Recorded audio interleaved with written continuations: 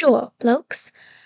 The main character of today's book is half an emotional Frenchman and half a cold-hearted Englishman. But at least he ain't one of those bloody, reckless, independent Americans.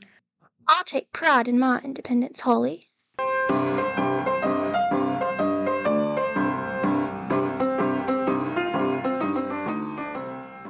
Welcome to the Two Retired Homeschoolers. I'm Holly Matthews, and this is Rebecca, who is significantly younger than me, but you probably already knew that from the sound of her voice. Yeah, if you're having trouble telling us apart, just remember Holly's the one with the man voice.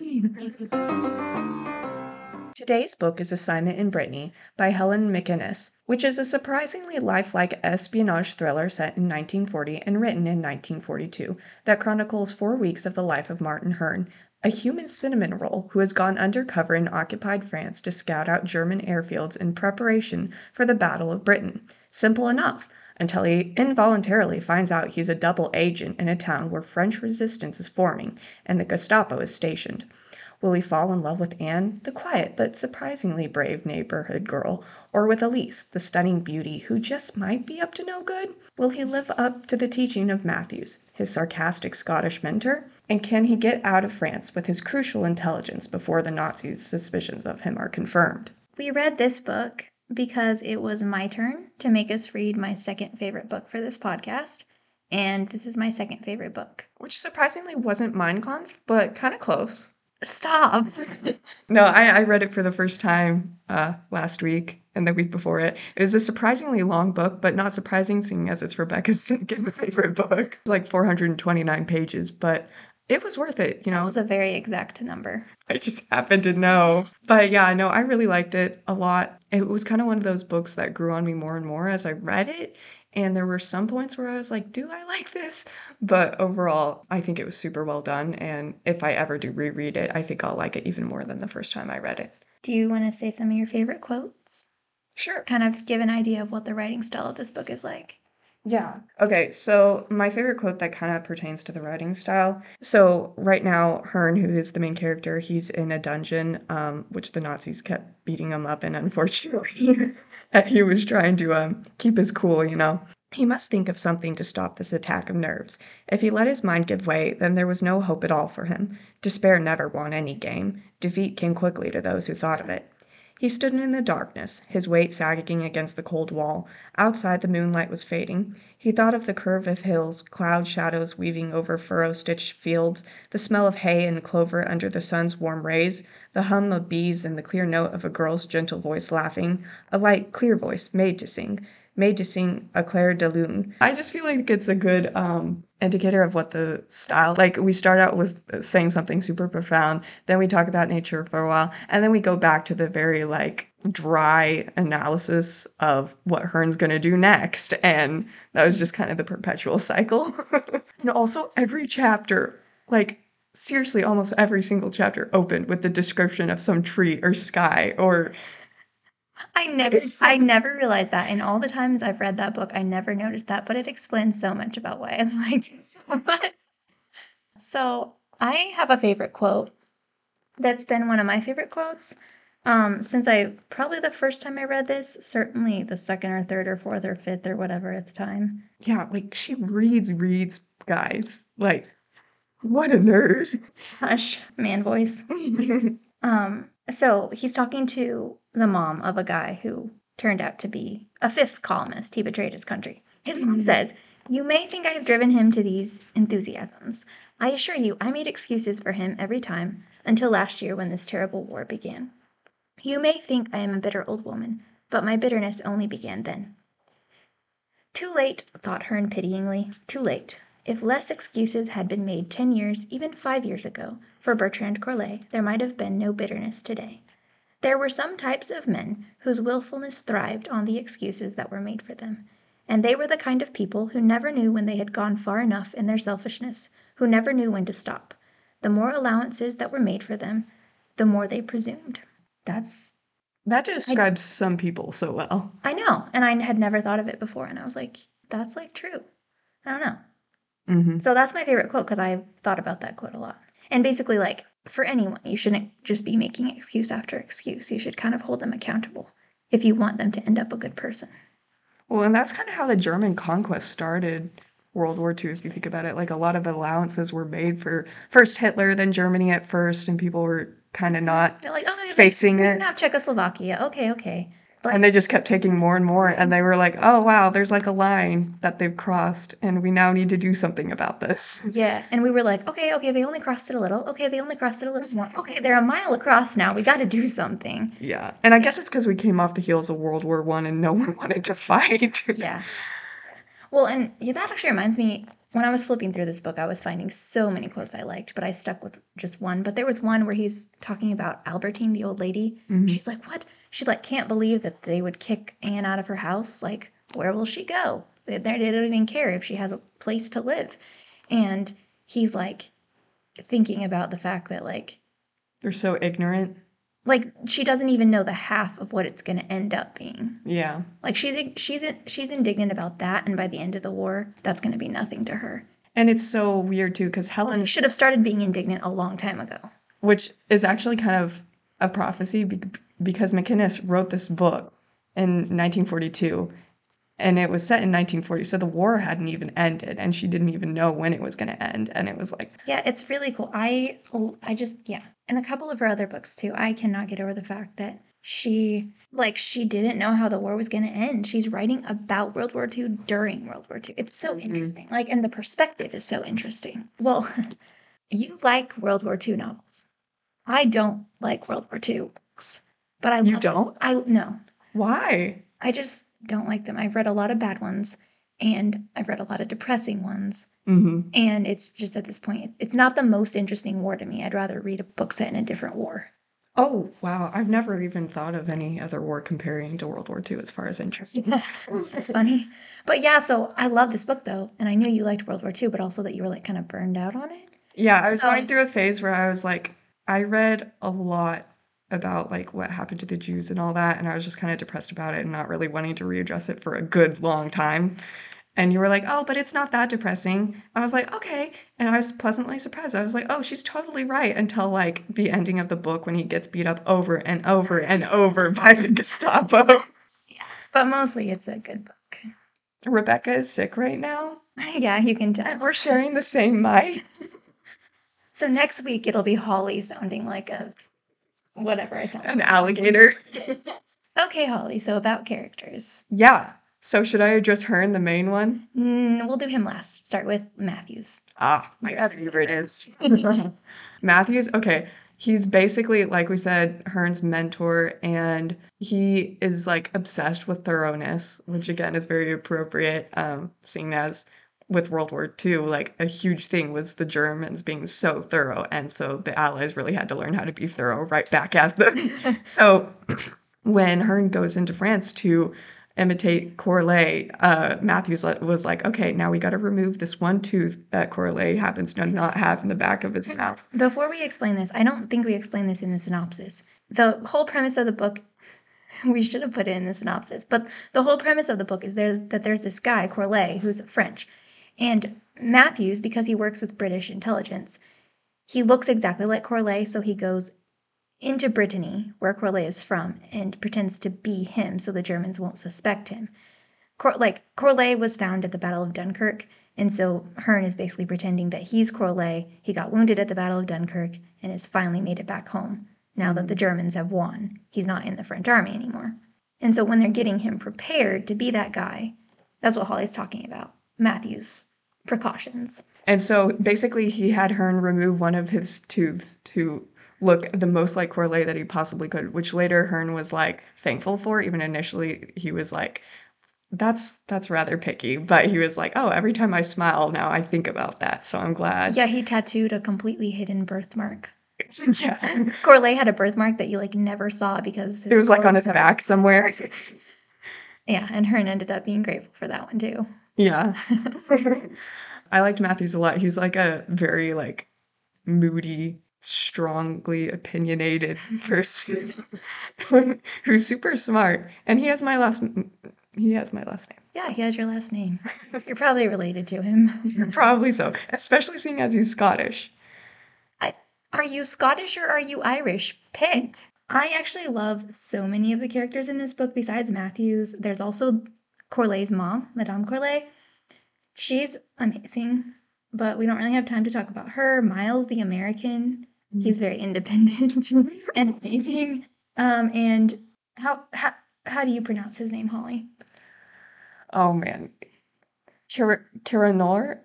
Karanor. That's how we as Americans would pronounce it. Tiranor? I don't know how to pronounce French. I was trying to pronounce it like, I don't know, like kind of a, well, like if you do the guttural R, it's like Karanor. And he has an accent over the second E, so I don't know. Does that mean it's like the accented syllable? Mm-hmm. So yeah, I maybe you say it Karanor, but that's probably wrong, and we're just gonna say Karanor like Americans. But Karanor is one of my favorite characters. Like, I love him so much. He kind of fulfills one of my favorite character tropes, which I call the village cynic, because he's like the school teacher in this little village that Hern comes to live in. And he hates Corley and therefore Hern.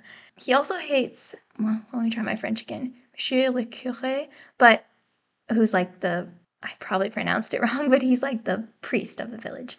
But he hates him too because he's the school teacher, and the school teacher used to be the priest. But Karanor's all like modern and has a modern education. I think he came from Rennes, I think. Mm-hmm. Like a big city in Brittany. I would just pronounce it Rennes, but you know. Rennes? I don't know how you pronounce it.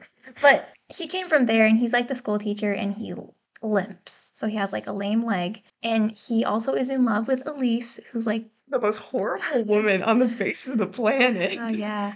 But he thinks that she's not. He thinks that Corley led her astray and she's actually an innocent soul at heart. And he's like, my favorite thing about him is that he is such a cynic on the outside. And like the way he expresses himself, he's always being like sarcastic and bitter and just like smarter than everybody else. But like the reasons behind his actions, like his deepest convictions are like, oh, this sweet, pure woman. And oh, I believe in like people working together to save my country that I actually care about from the Nazis. Like he's such an idealist. And it's because he's such a burned idealist that he's like such a cynic. And so I just love him. And he ends up, working with Corley, or not Corley, because he finds out that he's Hern. We're really giving away everything. I think it's fine. Yeah, it's fine. The book is still interesting, even if you know some of the like plot twists. Mm-hmm. Even though like the plot twists are fun. But yeah, I just love Karanor. He's such an interesting character. He's such a sincere character, even though he never says anything without there being like some element of sarcasm to it. Mm-hmm. Like, there's a part I like where he gets mad at the one guy in the village I wish I could find the part. He's like something about, it's funny.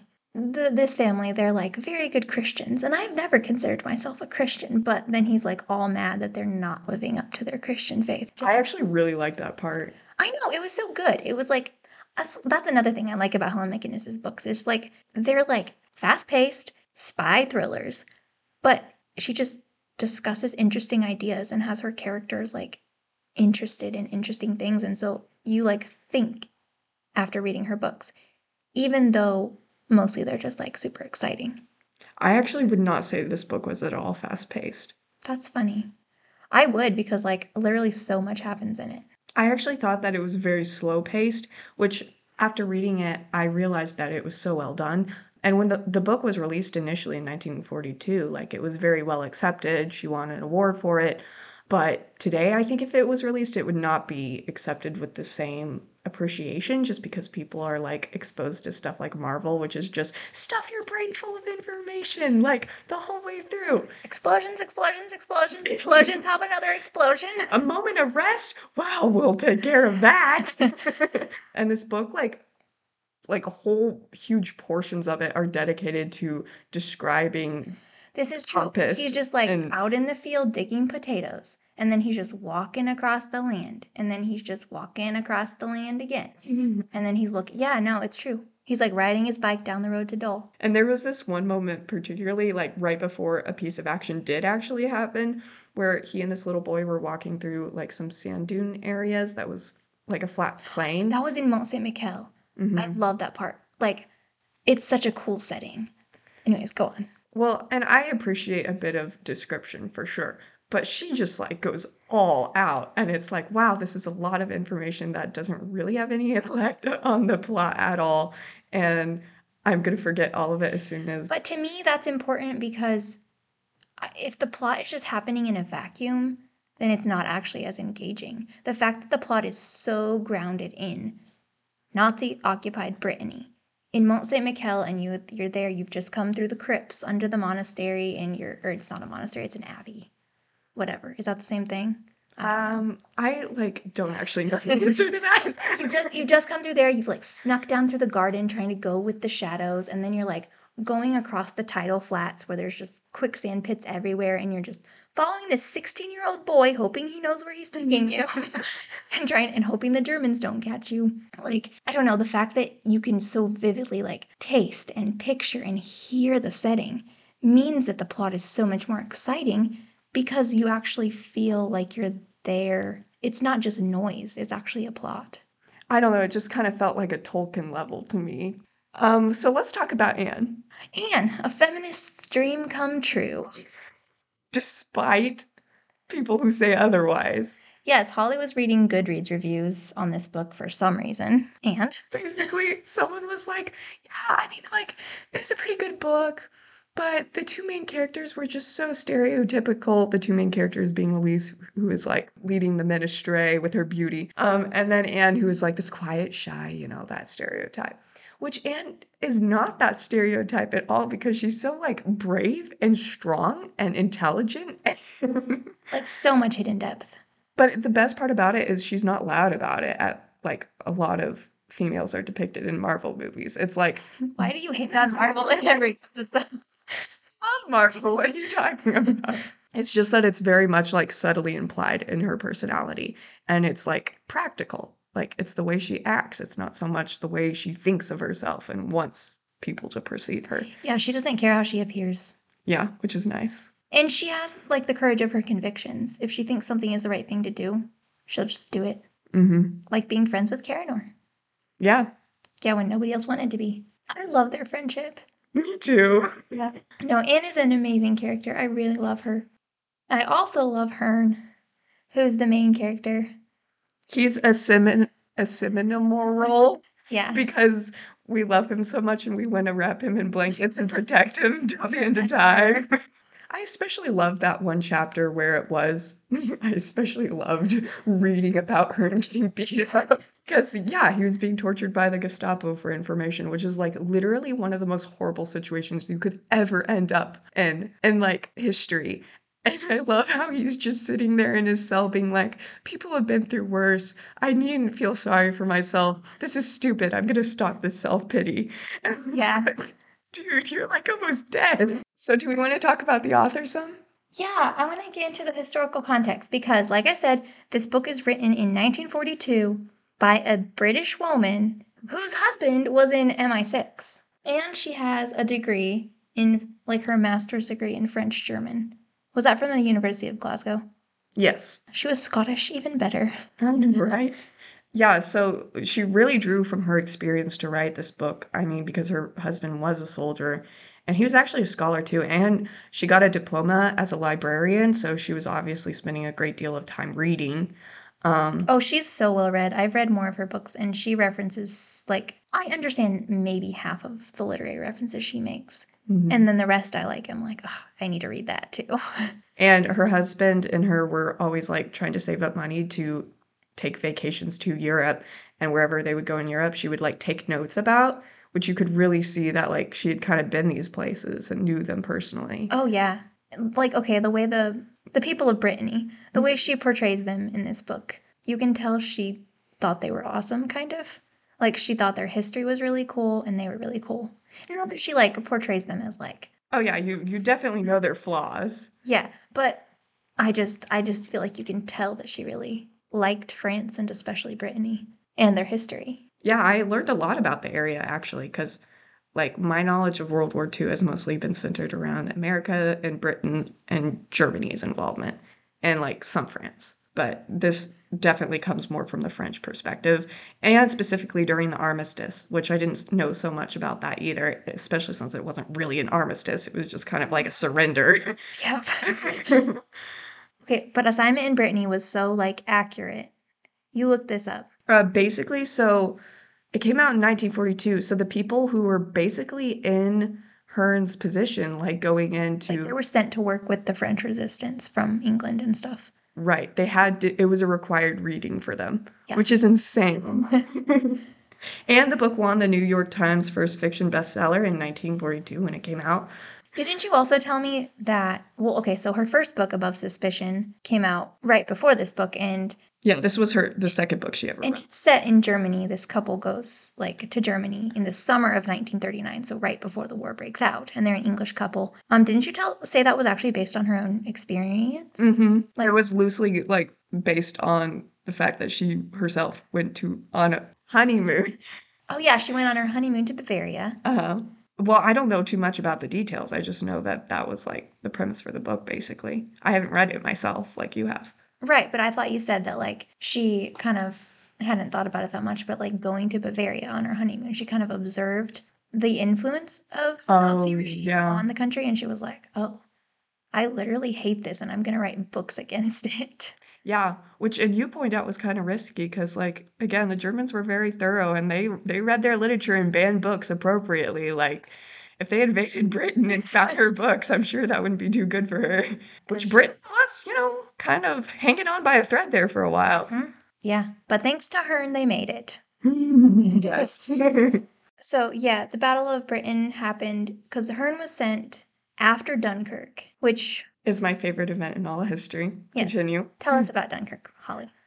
I just love the evacuation of Dunkirk because, well, Winston Churchill was the one to like inspire the idea basically, or make it happen, which I'm a big fan of Winston, even if he did have problems like everybody else, so don't beat up on him. Anyway, and yeah, I just like everyone came together to make that happen. Just people in their little fishing boats and then these bigger, army boats, and just they pulled together so many random resources, and then like so many people could have died who didn't, just because they went that extra mile. And God was totally involved too, because the English Channel, which was always like horribly windy and blustery at that time of year, was completely still.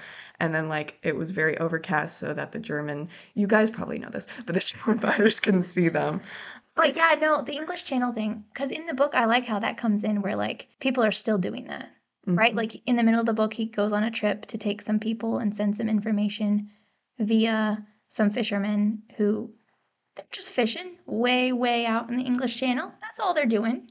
Nothing to see here, Nazis. And yeah, that's like his route back is across the English Channel, and he's always just like, there's so much little, like, just ordinary people just doing literally their tiny little bit, Mm-hmm. but it like comes together and matters. It really made me admire like the little things that just ordinary people do, and how that was so important for the war effort, and how in some ways they were even more courageous than people who were, I guess, to put it a certain way, fighting full time, because they were live their lives and hope that the Nazis didn't find out what they were doing and kill their families. Yeah.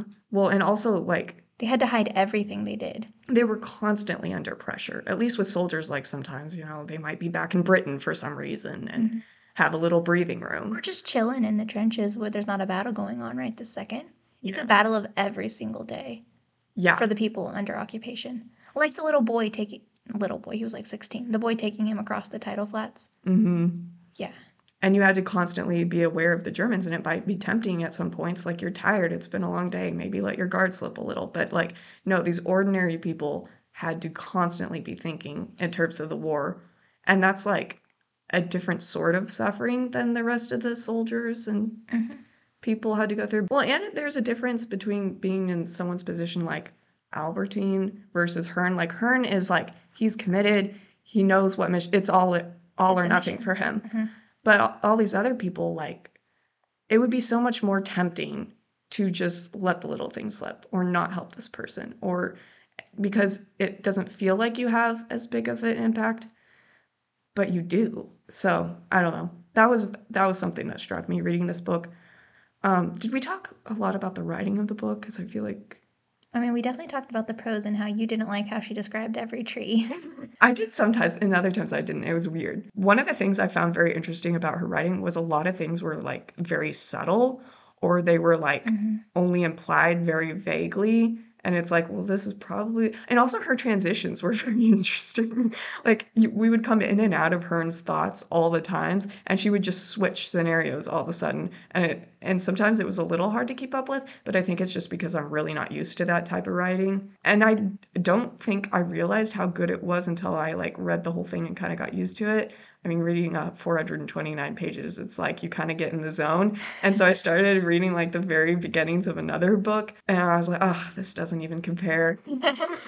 Did you? Hearn was a little bit too smart, like a little unrealistically smart, because like the author did a good job making, because he was constantly in these scenarios where he's trying to be Corley and he doesn't know about this little piece of Corley's life. Like he did a lot of work going into this, memorizing all these little details, but there's only so purposefully much. kept stuff from him too. Yeah, there's only so much he could learn.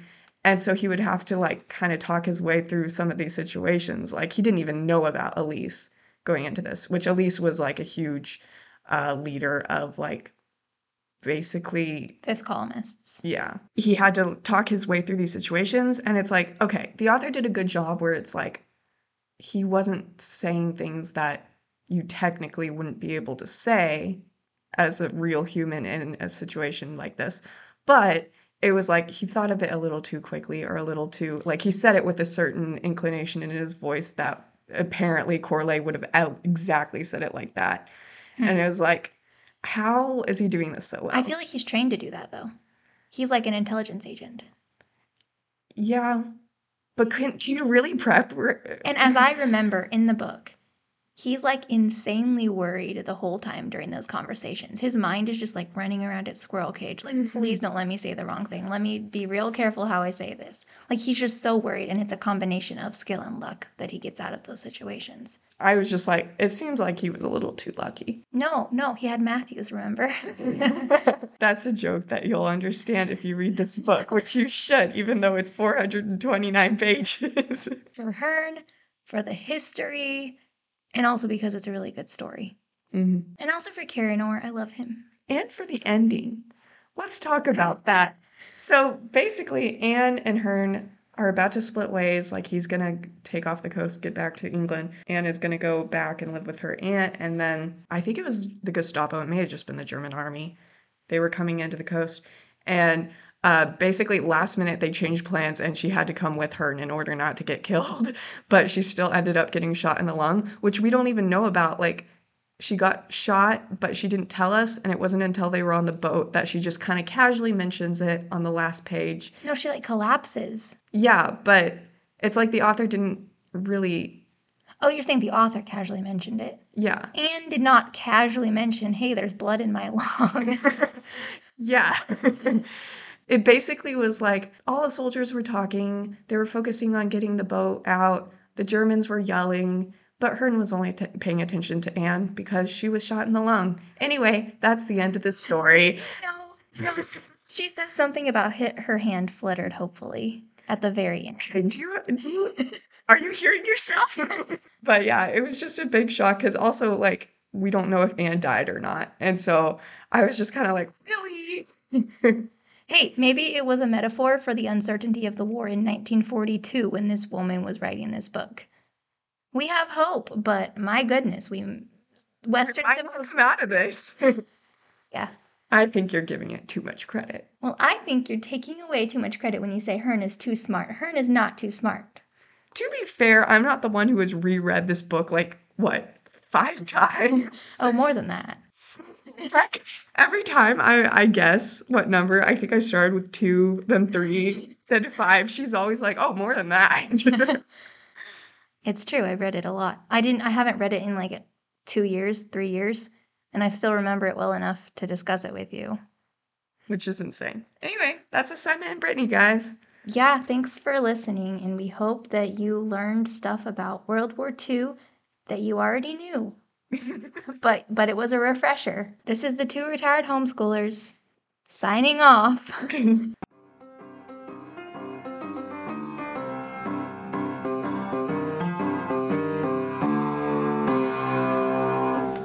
Guys, thank you for listening to the 4th episode of the Two Retired Homeschoolers. You can find us on Spotify, YouTube, and Apple Podcasts, and we will now be uploading episodes bi-weekly.